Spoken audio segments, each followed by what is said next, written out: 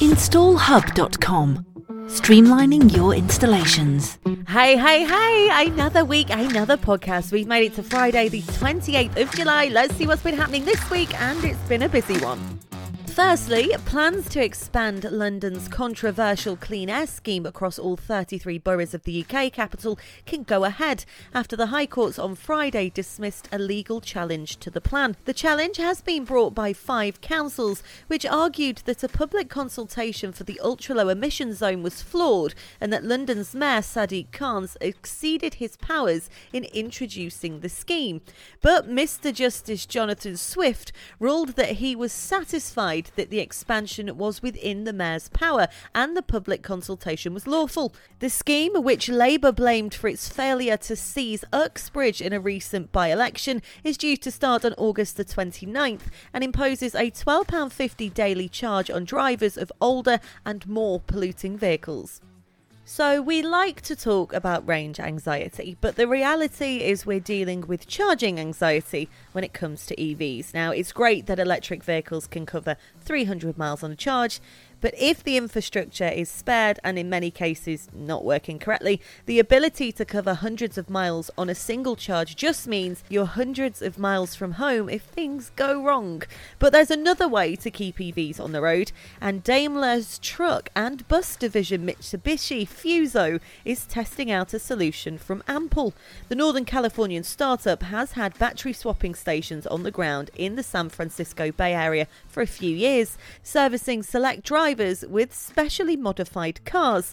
Partnering with Mitsubishi Fuso to outfit the latest version of the company's e-Centre electric light-duty panel trucks validates Ample's business model, and it could keep those delivery trucks on the road for far longer during the day. So what do you think? If you're an EV driver, would you rather just swap out the battery or struggle to charge? What do you reckon? In other news, Ford has pushed back the goal of producing 600,000 all-electric vehicles to the next year after its Model E business unit reported massive operation losses of $1.8 billion in the second quarter, while operating margins were at 58.9%. However, the unit responsible for the EVs also reported revenue of $1.8 billion in the previous quarter, according to Ford's latest earnings report. That's more than doubling from last year, thanks to increasing sales of the F-150 Lightning pickup, which saw 4,466 units moved in quarter 2, which was up 118.7% compared to the same period last year. At the same time, though, Mustang Mach-E sales fell 21.1% year over year, while the EV's unit figures as a whole were down 2.8% compared to the first quarter. In June, however, the firm's EV sales were back up 35.5%. It's an interesting one, isn't it? It's a very tricky game trying to balance this EV industry. I don't think Ford are doing too bad though. Worcester Council is more than doubling the number of EV charging points in city car parks. Work starts on the 8 new bays in King Street car park on Thursday, with 12 additional points planned at Tallow Hill car park from the 4th of August. The work will add to 12 existing EV points and mean a small reduction in other parking spaces. The council said it was vital the necessary infrastructure was provided ahead of the petrol and diesel sales bans. The committee approved in June the expansion of its EV charging network at a cost of up to £55,000. Excitingly this week, more information has been revealed about the new Mini Cooper EV. This time, they're outlining the car's all-new infotainment system following the reveal of the car's cabin design. Mini says the new 3-door only coupe hatch boasts a new operating system 9 software setup that handles information and other elements of the driving experience through the ultra-slim 9.4-inch round OLED display that dominates the car's dashboard. I mean, Minis have always looked very cool inside, but really, it does look very, very cool.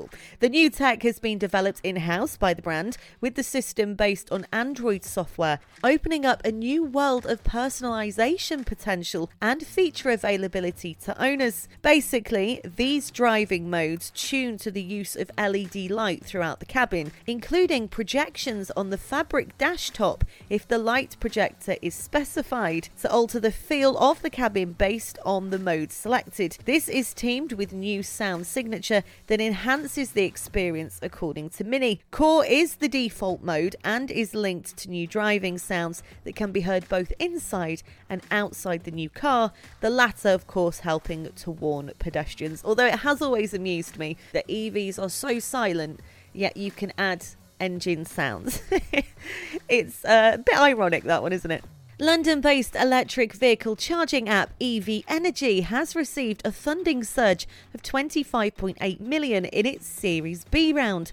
Launched in 2018, the startup counts National Grid, Volkswagen Group, Maxon and Siemens as customers as part of its 120,000 daily users. The company will use the latest investment drive to boost its presence internationally with expansion in the UK and North America. Some will be pleased to hear that General Motors has cancelled plans to eliminate the Chevrolet Bolt, one of the cheapest battery-powered cars in the US market, as it pursues ambitions to rapidly electrify its fleet. The largest US car maker by revenue said on Tuesday that while it still intends to retire the current version of the car at the end of the year, it would keep the nameplate while switching the propulsion system to newer battery technology. Our customers love the Bolt, said Chief Executive Mary Barra. We can't build enough. BT Group has announced this week that its startup and digital incubation team will over the next 2 years conduct technical and commercial pilots to convert or upgrade its street cabinets for electric vehicle charging units. The pilots will provide critical insight into the viability to scale EV charging to more locations across its estate. The cabinets are currently used for providing copper-based broadband and phone services and will be decommissioned as the Ambition nationwide upgrade to fill fibre processes. The first phase of the EV charging pilots, open to Openreach and BT Group colleagues, is planned to kick off in Northern Ireland in the autumn of 2023 and will expand to the public with more pilot locations added across the UK later this year. While at an early stage, if successful, this could make an important contribution to decarbonising the transport system and supporting the UK's plans to get to net zero. Now, every week here on the pod, I have been following and giving you the information about the latest proposals for solar farms. Now, I'm pleased to say permission was granted to British Solar Renewables Energy for the farm, which will lie west of the World's End farm in Clapton, near Berkeley in Gloucestershire. Around 160 acres of field will be covered in ground-mounted photovoltaic panels. The 50 megawatt solar panel installation, which will be allowed to be there for 45 years, can power up to 12,500 homes. It can also save more than 11,702 tonnes of CO2 emissions per year. Sadly, though, it's not all good news. Plans for 2 major solar farm projects in Lincolnshire have been rejected by council planners. South Kesteven District Council said the farms would lead to the loss of agricultural land and impact food production. Developers Green Switch had proposed a 63-acre site on land at Washdyke Farm near Falkingham.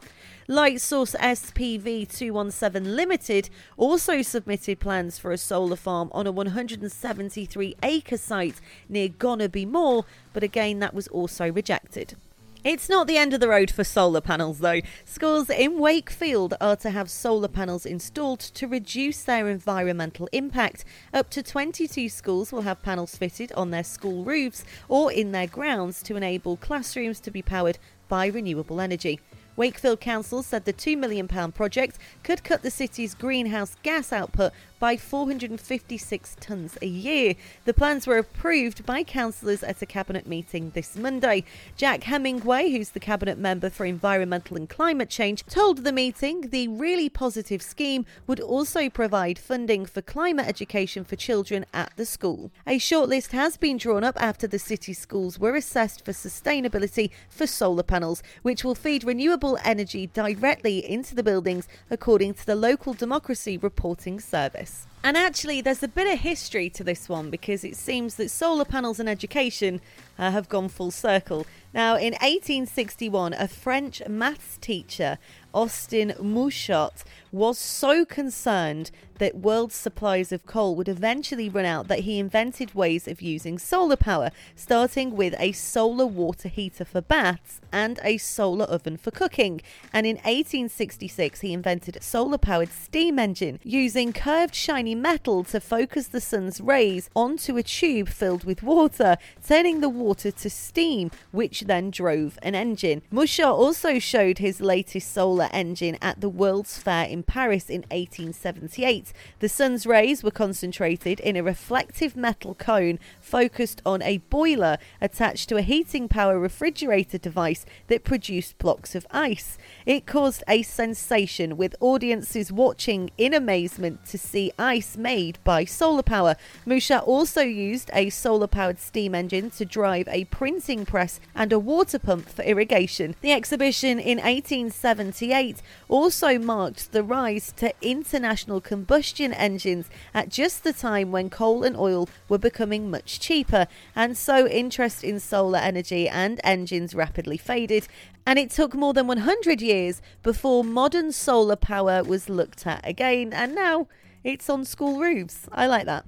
And finally, if you don't have plans this weekend, then maybe on Sunday you will visit the Isle of Wight because they're having the largest electric vehicle and green technology show. It's returning to the IW College after the highly successful event in 2022 saw almost 1,000 people attend. It promises to be even bigger and better this Sunday. It's free to attend and free to park. There's 40 exhibitions and display stands that are providing information on everything from the latest EVs and EV charging to renewable energy. It's also got e-bikes and motorbikes, marine innovations, green home ideas and EV driving schools, and a full day of fascinating talks at this unmissable event. The event is open from 10 a.m. to 4 p.m. and it's free to attend and park, as I've said, and it's on the Isle of Wight. So that's all from me, from everybody here at installHUB. We hope, as ever, that you have a fantastic weekend, and I'll be back with you next Friday.